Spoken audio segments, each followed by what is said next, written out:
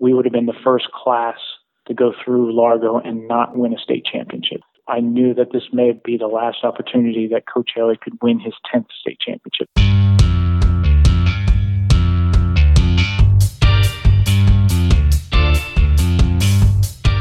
And you had Pat McDonough, the best runner in the state of Florida. He was graduating, so after that, it was like you knew we had to pull something off that year.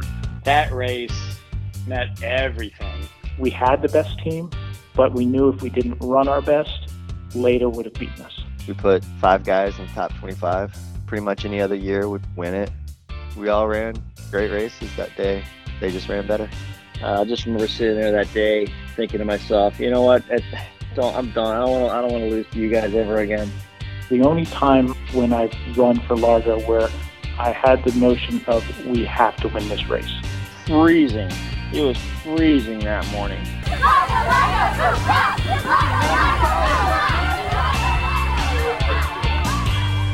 Welcome to All the Miles Mattered. Thank you for finding our show. This is Neil Amato. This podcast has been a long time coming, in more ways than one. I will tell you that even though I am not a Largo runner, I actually attended a Largo practice more than 40 years ago. I have kind of a personal interest in this story that I'll explain a little bit later, but the story itself is more than 50 years in the making.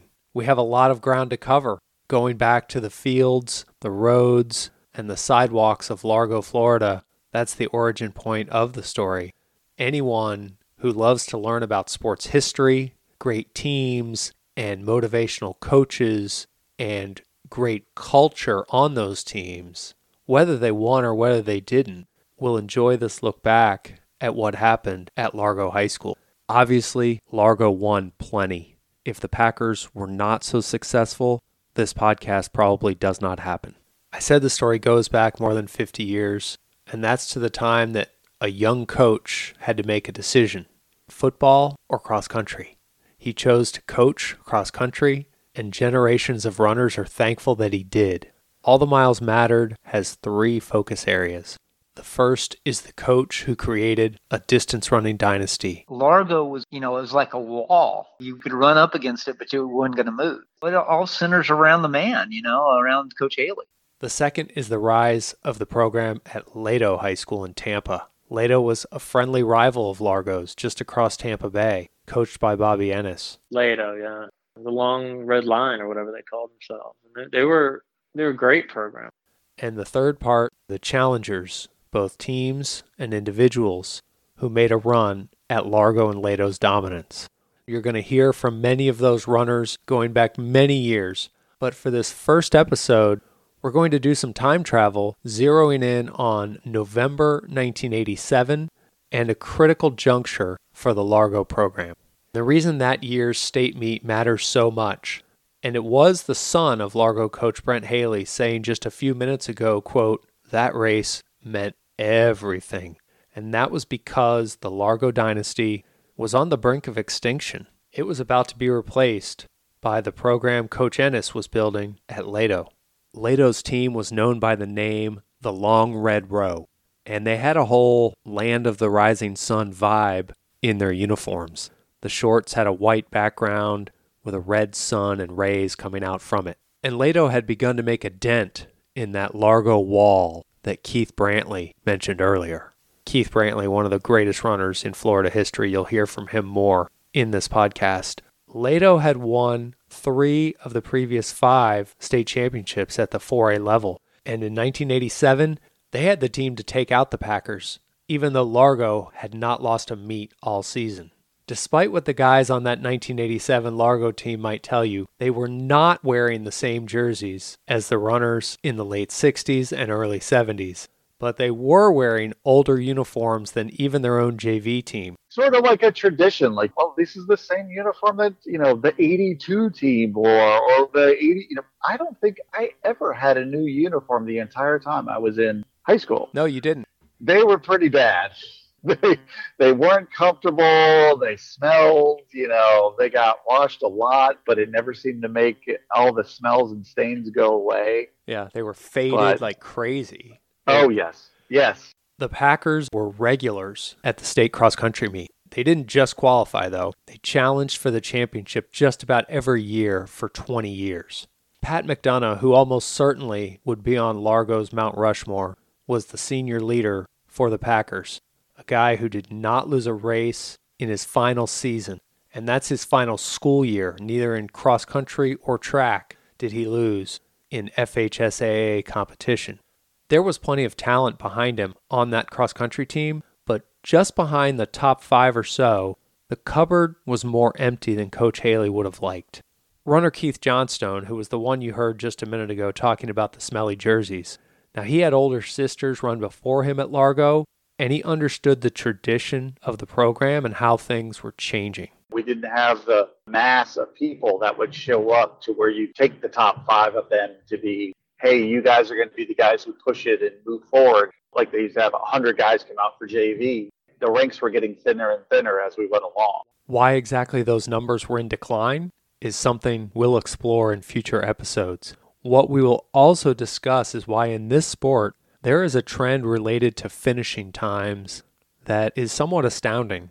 Yes, records are meant to be broken, and certainly Newbury Park in California is leading that charge right now with a deep and fast team in cross country and track. But in the late 1970s and early 1980s, Largo was Newbury Park. In the more recent decades, and not just at Largo, the top 20 or 30 runners in many races are slower than they were in the 70s and 80s. Now, without giving too much of my storylines away, I'll say this. Lato would go on to win multiple state championships. That's another reason this podcast exists. Largo built a tradition unlike any other in Florida, but they had this nearby rival doing more than just nipping at their heels. And the Falcons were coached by a guy who just happened to be Brent Haley's best friend. This was a rivalry, the gold and blue of Largo and the red and white of Lato. But it was not cutthroat. It was not Florida State or Duke, North Carolina.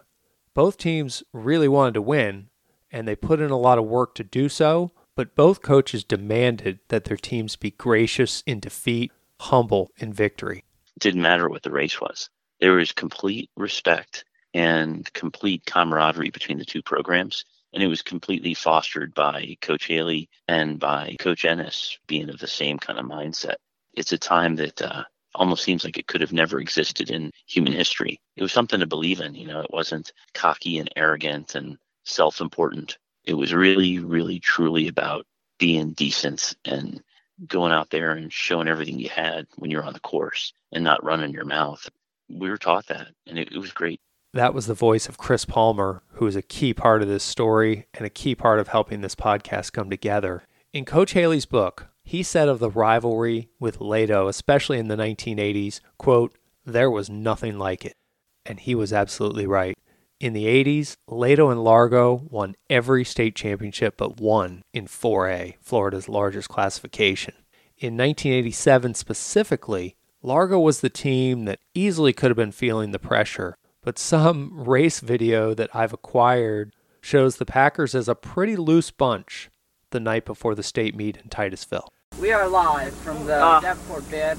It is exactly 5:23, the day before the state meet. Big day when Pat is ranked number 1 in the whole state, and Largo cross country team is ranked number 1 in the state too. So Pat, how do you feel about the meet tomorrow? Do you feel very confident? Very confident.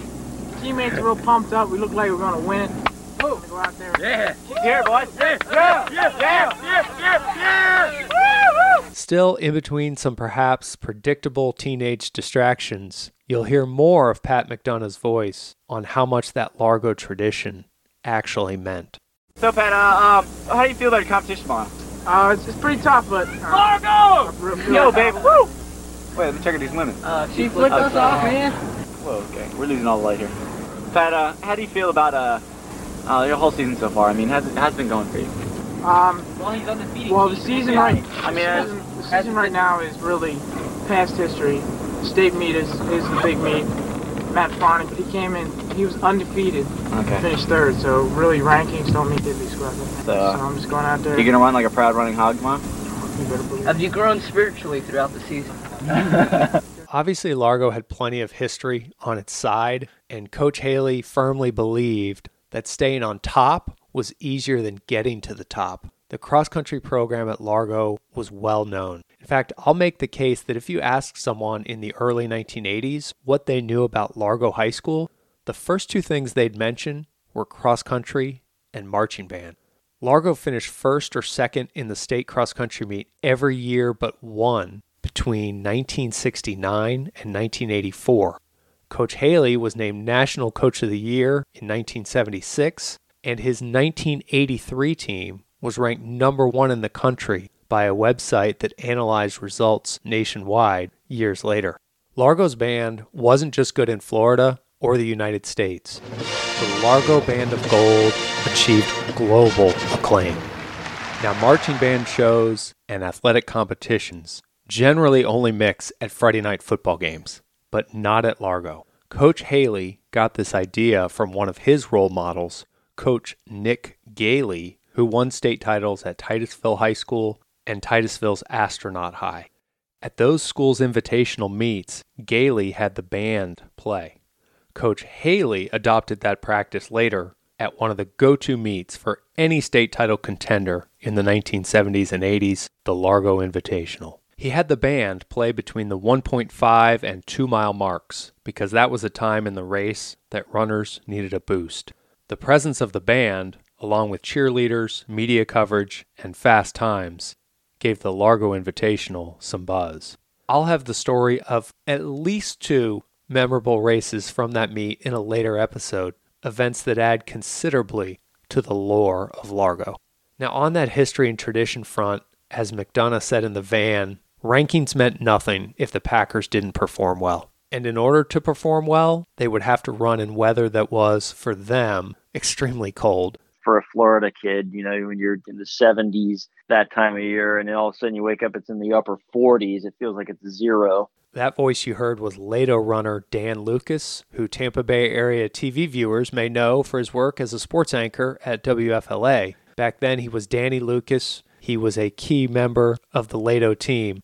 November 21st, 1987, the day of that race, marked a turning point for Lato as well. And later on in the show, I'll explain why that day could go down as the greatest in Largo cross-country history. It's a connection I don't believe anyone has made before. Be sure to stick around for that. Now, these episodes are compact by design, approximately 15 minutes each. I hope that means they're easy to listen to, easy to binge, but there is a reason for the length, a theme around the number 15. First, 15 is the perfect score in cross-country. Lowest score in cross-country wins. If you finish first, second, third, fourth, and fifth, the numbers that go with those places add up to 15. So 15 points, the perfect score. Second, the top boys runners in cross-country are often right at that 15-minute barrier. Whether it was the 3-mile race of yesteryear, which is what we're talking about most of the time on this show, or the 5K of today, right at or under 15 minutes means you're pretty fast. You can be sure we're going to come back to November 21st, 1987, and there's going to be other key spots to stop along the way. Thanks for coming along for the ride for the first episode of All the Miles Mattered. Remember to subscribe to the podcast so you know when future episodes are released. Share it far and wide. And please also leave us a rating and a review. That kind of feedback is something that's important to me. And also, the more of those 5-star reviews and the more words we get about the show, the more it is seen in platforms such as Apple Podcasts. Another way to keep up with the show is to go to our Facebook page where you can find photos and more about the key people in the story. I plan to do trivia questions there. That'll be where you can go to be eligible for our fantastic prizes. We don't have much of a budget for prizes, but we'll see what we can come up with. On Facebook, search All the Miles Mattered, and please like the page. And if you have memories to share for potential inclusion in an episode, you can leave a voicemail. How 1980s is that? The number to dial is area code 919-867-1319. Again, the number is 919-867-1319. I'm sure you know what song that one is a parody of. That song was released in 1981 when Largo was at the height of its dominance. The Packers had won 3 state titles in a row, and that win in 81 gave them 8 championships since just the 1970 season. How did Largo get so good? Find out on the next episode of All the Miles Mattered. Guys like Funkhauser and How to Shell, and the Largo program was literally a dynasty, and it was set up so everyone was successful and everyone got better and everybody felt like they were part of the team, and that came from the top down. That was, Haley's Comets. We were the pack, but we were really the sons of Brent Haley.